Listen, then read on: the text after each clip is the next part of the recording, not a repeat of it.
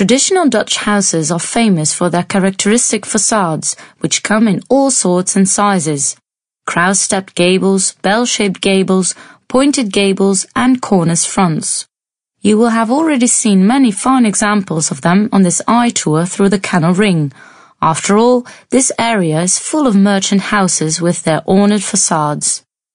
The inhabitants of Amsterdam built these wonderful gables to make their houses look prettier, and many of these individual gables are actually no more than a little wall that hides a slightly lower pointed roof.